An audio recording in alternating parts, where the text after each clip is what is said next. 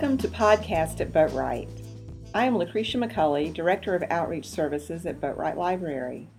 Our author today is Dr. Kevin Kuswa, Director of Debate in the Department of Rhetoric and Communication Studies.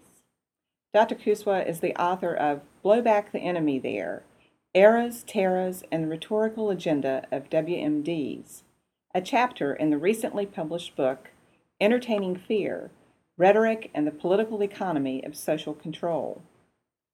Dr. Kuswa has been teaching a class on terrorism and security since 2002, focusing on perhaps the most important social dynamic of our time, the rhetoric of fear.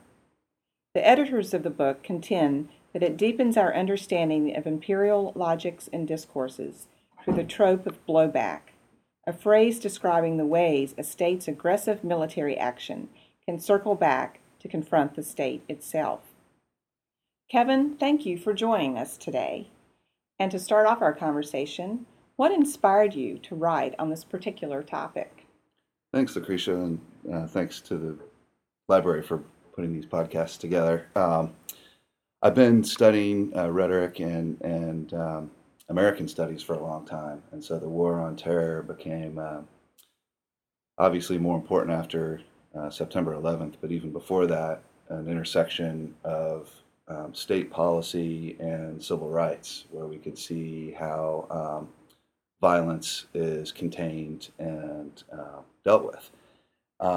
And so when I started looking into the war on terrorism, the concept of blowback became interesting because it linked some of the policies the United States pursued in Afghanistan with the recent rise of what we call Al-Qaeda. And through this class that I've been teaching for 4 or 5 years now, how to interact with Al-Qaeda has become a central question for us. And so this paper emerged out of that question and then linked blowback into the notion of weapons of mass destruction.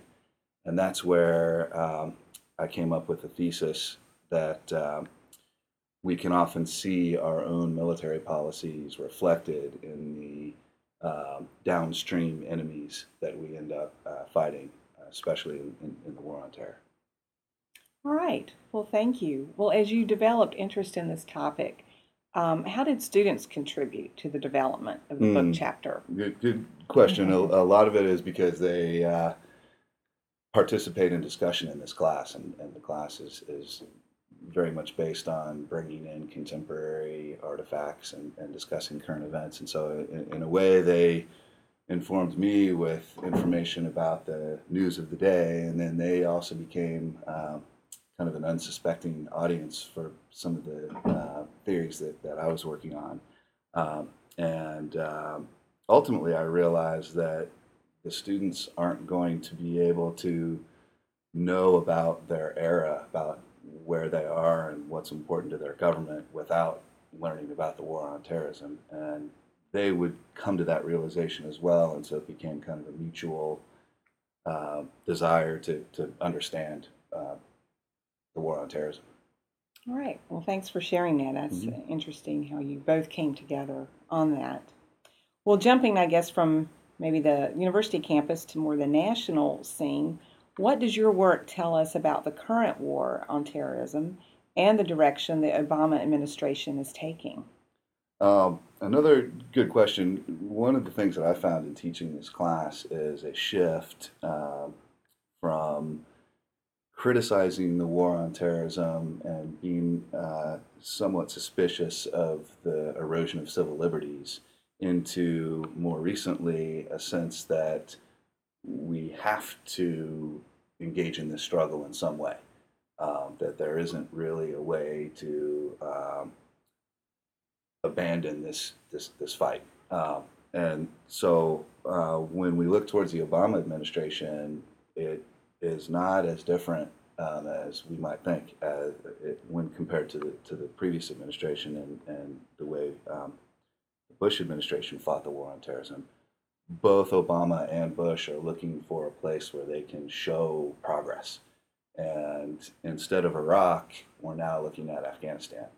And so I think when we deliberate over whether a military presence should be in Afghanistan, especially over the long term, it is important to remember how difficult it is to really occupy uh, any country in the region, let alone one that has defied occupation for decades, if not longer. Um, so we'll sort of see how the military presence pans out, but the recent decision to send another 30,000 troops doesn't exactly heed the lessons of history in that country, unfortunately. Right. Right. All right. Well, thank you. Well, coming back to the students a little bit more, how would you envision undergraduate students using the chapter and the book for their study and research, not only here at Richmond, but elsewhere? Certainly, anyone studying U.S. policy in the War on Terror, and in particular the link to weapons of mass destruction, can find citations and hopefully some quotations. To get a little deeper than that, the method that I think might help students would be to take a significant historical event and find the rhetorical phrases that keep appearing in discussions about that event. Blowback, or the enemy is either against us or with us, those kinds of, and follow those phrases, and then try to find a place where different perspectives are using the same phrase to uncover either unspoken assumptions about that event or directions that we might not have previously come up with about that event. So in this case, if students were able to locate new phrases appearing in the way we talk about Afghanistan, women's rights, or building infrastructure, and to see how that dovetails with the way we're exiting Iraq, that might be an example of a new route to research. Hopefully students will just start asking questions about the era we're in and how terrorism works, and that's sort of the main thesis of the chapter. Okay, well, great. Well, I hope it will be used widely. Yeah, I do too. And last of all, how did library services support you in writing about this topic? Well, all of the citations and research are dug up here at the University of Richmond and Boatwright, but in particular, our library liaison, Laura Horn-Pop, has met with the students in the class over the last 2 to 3 years, and she'll provide citations and guidance for the students on their paper. And so when they bring that guidance back to me, I can very quickly suggest research directions. And so when I have ideas and some of those get reflected and mirrored in some of the research projects that students pursue, it kind of becomes a mutual process in the same way the discussion does in the class.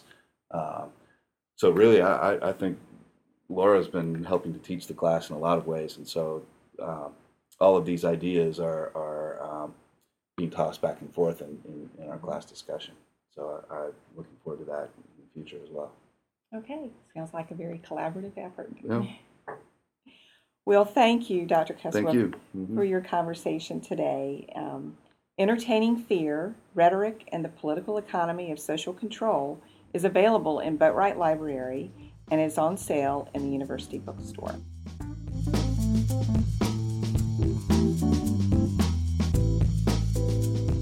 You've been listening to Podcasts at Boatwright. Your host was Lucretia McCulley. Our guest was Dr. Kevin Kuswa. Editing and production was performed by Andy Morton. Visit Boatwright Library on the web at library.richmond.edu.